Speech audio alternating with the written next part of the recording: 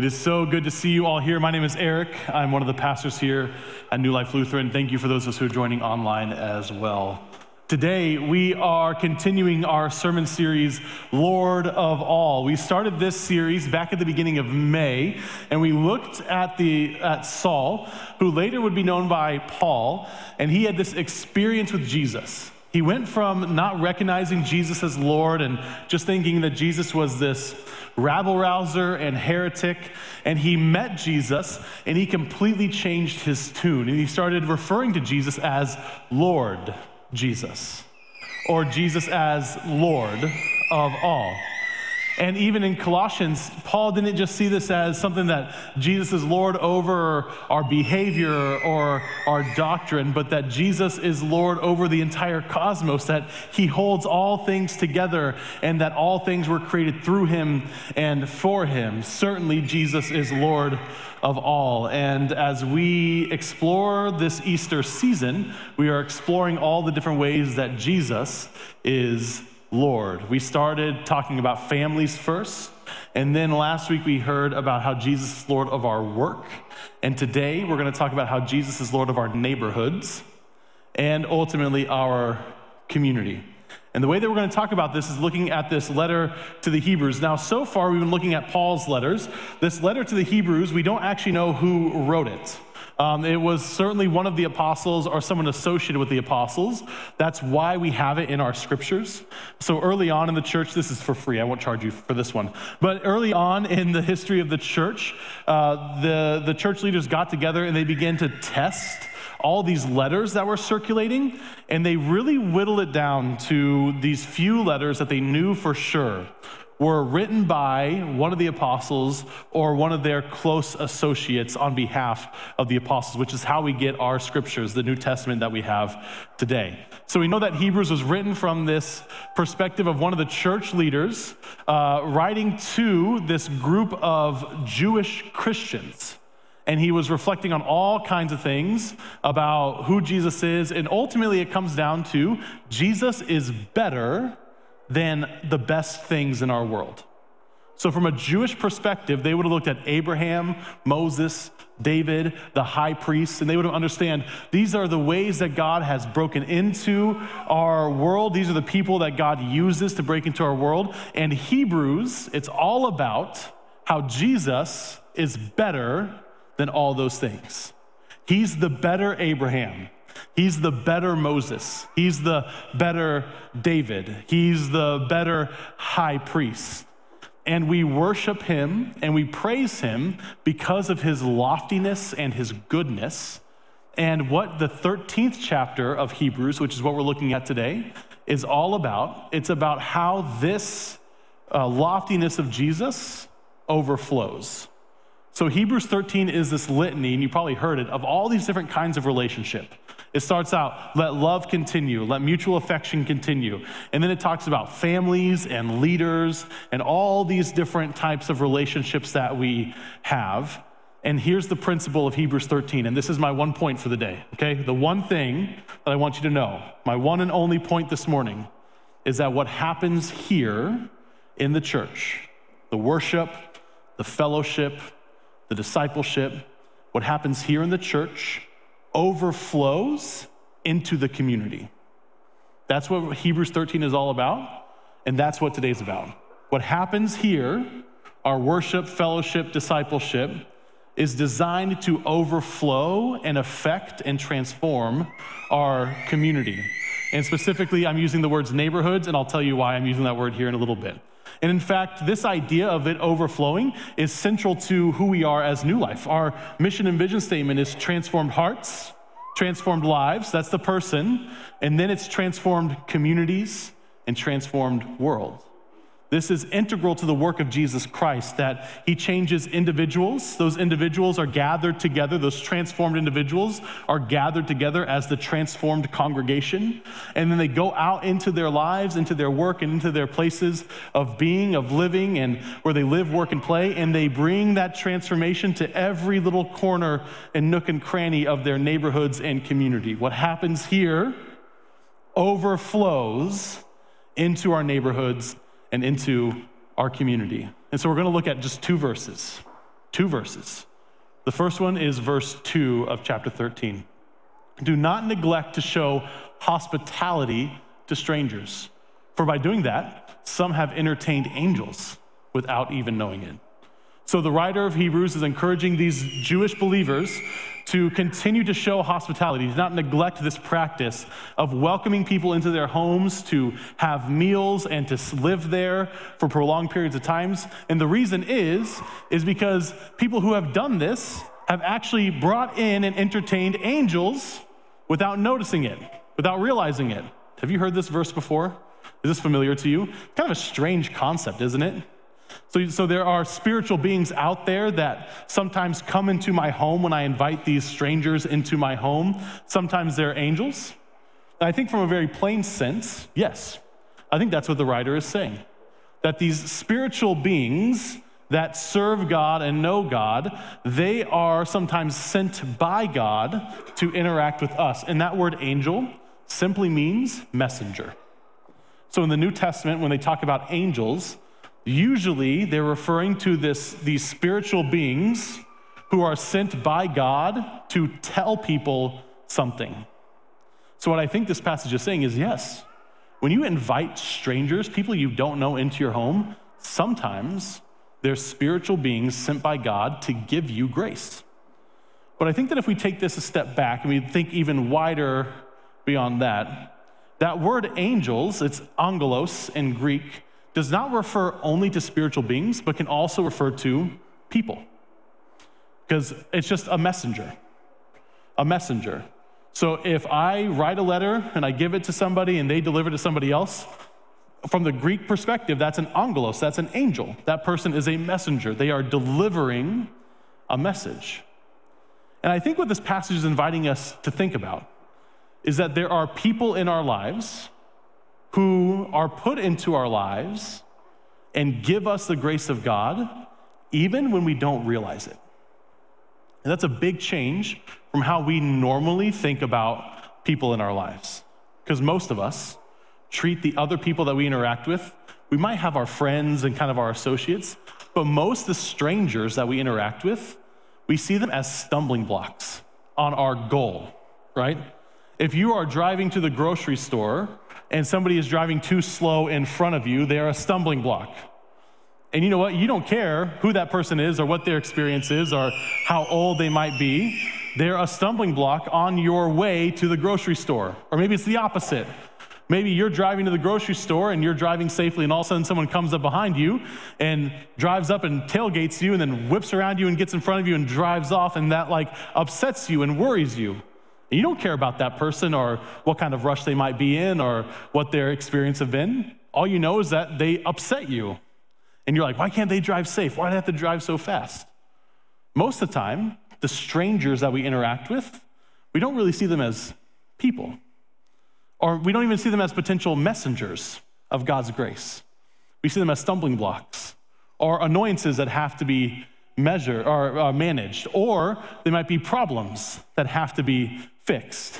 You might have neighbors down your street that they let their lawn grow too long and they let their music play too loud and they have these cars that are all broken down and kind of gross, and you think, why can't they just X, Y, and Z? Or maybe their kids are running around the yard too, right? Yelling and screaming and doing all kinds of things. And you think, why can't they manage their kids better? Why can't they just mow their yard? Why can't they just do X, Y, and Z? By the way, I'm that neighbor, okay? I'm just gonna confess that to you. My yard is too long, and my yard is too long, my music is too loud, and my kids run around our yard like cavemen, okay? So I am that neighbor, just so you know. But we see that as an annoyance. If they don't take care of their house the way that we think, or if they don't interact with their kids the way that we think, or they don't manage their household the way that we think, we are annoyed by them. And what this passage is inviting us to think about is that those people, those strangers, even people we may not like or want to be associated with, might in fact, and probably are, messengers that God has placed in our lives to give us grace and for us to give them grace. These strangers that we don't really want to be associated with oftentimes are given to us by God to receive grace and to give grace. Because here's the deal. Hospitality, really just plainly, it just means bringing people into your home. And God has brought us into his household, especially if we don't deserve it. Because none of us do deserve it. None of us have earned it. He has welcomed us into his family. He has brought us close to him. And every single week, for goodness sake, this is a Lutheran church. That's kind of the whole point. The whole point of Lutheranism is that you don't earn it. It's given as a gift to us. We preach it every single week. We have confession and forgiveness every single week. We know this, that we have not deserved God's grace and gift to us, being part of his family. And that is going to overflow, and it ought to overflow into our neighborhoods, into our community. That there are people out there in our community right now. There are people who live on your street. Maybe they live right next door to you. Maybe they're literally your neighbor, and they need God's grace. They need to feel part of a family that isn't dysfunctional. They need to be part of a family that isn't traumatized by generational poverty and generational dysfunction. They need to be part of something. And you have a home that's transformed by Jesus Christ. And this passage is inviting us to think of our home as a tool for the kingdom in order to spread the gospel. And I think when we think about this idea of neighbors, we have this abstraction of we have our neighbors, right? The people who live out there. Or we have our community, this abstract idea collection of people. But our neighbors are actual flesh and blood people that live near us and that we interact with on a day-to-day basis. Our neighbors are actual flesh and blood people who need Jesus. Our community is not just this idea. Our community is actual flesh and blood people who have their own harms and hurts and trauma, and they need the healing and transformation of the gospel. These Jewish Christians, they were already really good at hospitality. It's just kind of like, it was like built into their law to open up their homes to people who are far from them, to open up their homes to foreigners. This was a normal practice. Someone would come into town, you didn't know who they were, you didn't know where they came from, they needed a place to stay, and you would open up your home to them. That was just kind of the common practice of this time. And the writer of Hebrews here is encouraging them to show even more hospitality. And so I think that we need to take the first step where they're quite a bit ahead of us. And so I think the first step is in using our home as a tool for the kingdom. Understanding that every single person we interact with is a person that God has ordained to be in our life. That interaction is not by accident, it's on purpose. And in that interaction, you're gonna give them grace, and they're gonna give you grace. And even if they don't know God, God will still use them, just because he likes to do that. He likes to use people who don't even know him to spread his good news to others. So see others as angels, ordained by God to be in your life at that time. And the writer of Hebrews continues here in verse 3, remember those who are in prison, as though you were in prison with them. Those who are being tortured, as though you yourselves were being tortured. So here the writer of Hebrews moves beyond just our strangers, just those who are coming through town or that we interact with on a day-to-day basis, but now they bring up people who are suffering, those who are in prison and being tortured. Now, probably this is about the brothers and sisters in Christ who are being persecuted by being thrown in prison or tortured, but I do think that we can broaden this out to understand all those who are suffering. We are called to love and to heal and to alleviate the suffering of those around us. Again, what happens here overflows into the community. And you have traumas and pain and suffering and hurt in your life that God has healed. Some of you are being healed right now. We're all in different paths of healing where we are and what God has done to transform us, to move us from the suffering into this place of wholeness and healing. But God has brought some sort of peace, some sort of goodness into your life, and some sort of healing into your life, maybe on a psychological, on an emotional, or on a physical level. And what happens here ought to overflow into our community.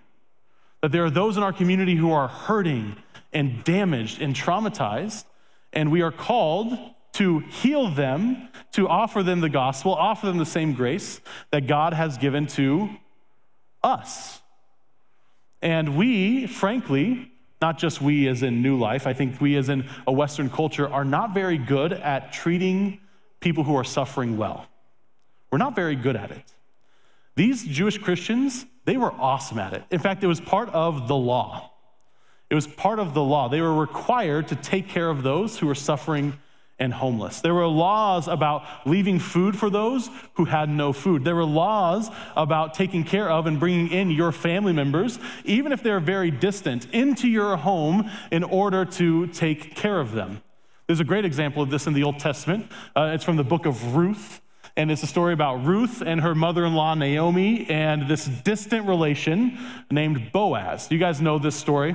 Okay, just to recount it very quickly, Ruth is a non-Israelite woman. She's a foreigner who's living in the land of Moab, which is this foreign land. She marries an Israelite man. That Israelite man dies, and all that's left is her and her mother-in-law, Naomi, this Israelite woman. Now, Naomi knows, because she's an Israelite, she knows the law. She knows that if they can get back home, if they can get to the land of Judah, if they can get back to the land of the Israelites, she knows that somebody will have to take care of Ruth and Naomi. And so they travel back to Judah, to the land of Judah, and sure enough, there are some distant relatives of Ruth's late husband. And they know that by law, those distant relatives have to bring them in. And the whole story of Ruth and Boaz is Boaz welcoming Ruth and Naomi into his household, even though he didn't know his distant cousin, right? Third cousin, twice removed on his mom's side, right? He doesn't know this person from Adam. But Boaz welcomes Ruth and Naomi, even though at that time women could not work and earn money. From a strictly like business standpoint, there was no asset that those women were bringing into the family. But Boaz, moved by compassion, welcomes them in to his family because he knows that it's law. He has to do it, and he knows that it is right and it is good to do so. That relationship is called the kinsman redeemer. It's a really cool story. It's a very short book. Find it in your Bibles this week and read it. It's a beautiful story, the book of Ruth. But so this was built into their law. They were required by law to take care of their distant relatives, to bring them into their home, to feed them, to serve them, and all that kind of stuff. In fact, this is another little side note that I think is really interesting. Slavery in the Old Testament, even slavery, the laws were there to protect the people who were weakest, the people who were actually enslaved. And in Exodus 21, we actually get some laws about being enslaved and what that means. And when slavery for the Jews in the Old Testament, it wasn't chattel slavery the way that we think about it. It wasn't like race-based like we had here in the United States. It actually had to do with more like indentured servitude, where if you had somebody who could not manage their finances well, maybe they were farming land or they were borrowing from some wealthy landowner, if they got so far into debt that they could not pay it back, they would become an indentured servant or a slave. And according to the law, once that relationship happened and that person became an indentured servant, they had to serve the debt owner for 7 years. And after 7 years, the debt owner was required by law to release them and pay them for the 7 years of work they did and bless them. When somebody made bad decisions, when somebody got into debt, they weren't punished for it. They were actually brought into the household of the person who owned their debt. They worked for 7 years, and then they got paid for it and sent away with a blessing. And there's a provision in that law as well, that if the person, the indentured servant, the slave, if they thought, hey, this family's really great to me and to my family, they take care of us, and I don't know if I can manage myself well, they could opt in to lifetime service to the debt owner. They could opt into that if they wanted to. but after 7 years, they had to be released and they had to get paid for their work. The Jews were really, really, really good at taking care of people who were suffering, who were poor, and who were in need. If they're at a college level of taking care of people of benevolence, we're at like a preschool level, okay? We think we're doing pretty well when we write some checks to some charities, okay? We think that we're doing okay when we just like give some money to certain groups. The Jews at this time, they put their money where their mouth is. And they actually brought people into their homes to serve them and to love them. And here the writer of Hebrews is telling them to remember, increase your love and service to them. And it's just like what happens here. We have not earned it, we have not deserved it, but God has brought us into his family. He has given us healing and hope and alleviation from suffering, and that ought to overflow into our neighborhoods and into our community, into the flesh and blood people who live out there. Because there are people in our community who are hurting and in need. They're sick and they're dying, and they're desperately looking for relief from their generational trauma, from their poverty. They're desperately looking for relief from their family issues. They're desperately looking for relief from their hopelessness, and they're dying out there. They're drowning. They need help. This is the place. This is the place that offers transformation to our community. Nowhere else in our community is there any place like the church, where you say you are welcome here no matter what. Doesn't matter how well you dress, how badly you dress, how much you stink. It doesn't matter what you've done in the past. It doesn't matter what you're going to do in the future. You're going to walk into this building, and every single one of us is going to confess that we've done wrong, that we sin, and we do not deserve God's grace. And then we get to hear that God still gives his grace, and he still welcomes us into his family. And then we get sent out of this place with a blessing to deliver this same gracious message to our neighbors out there who are desperately drowning in hopelessness. This is the place of hope. This is the place of transformation. This is the place where we hear about a God who has created us and loved us. There's no other place for them to find it but here, in the congregation of believers. I don't mean here in the building, right? I mean in our congregation. We're the people. We're this like little colony of transformation in a world that is dying. We're this little household of new creation in a world where there's only death. And God has called us and demands of us that we go into our neighborhoods, to the flesh and blood people who live next to us, that we interact with, and to deliver this grace, understanding that he's also going to use them to transform us. He's going to use them to draw us closer to himself. He's going to use our experiences with them to bring us into greater relationship and trust in Jesus Christ. Nothing is by accident.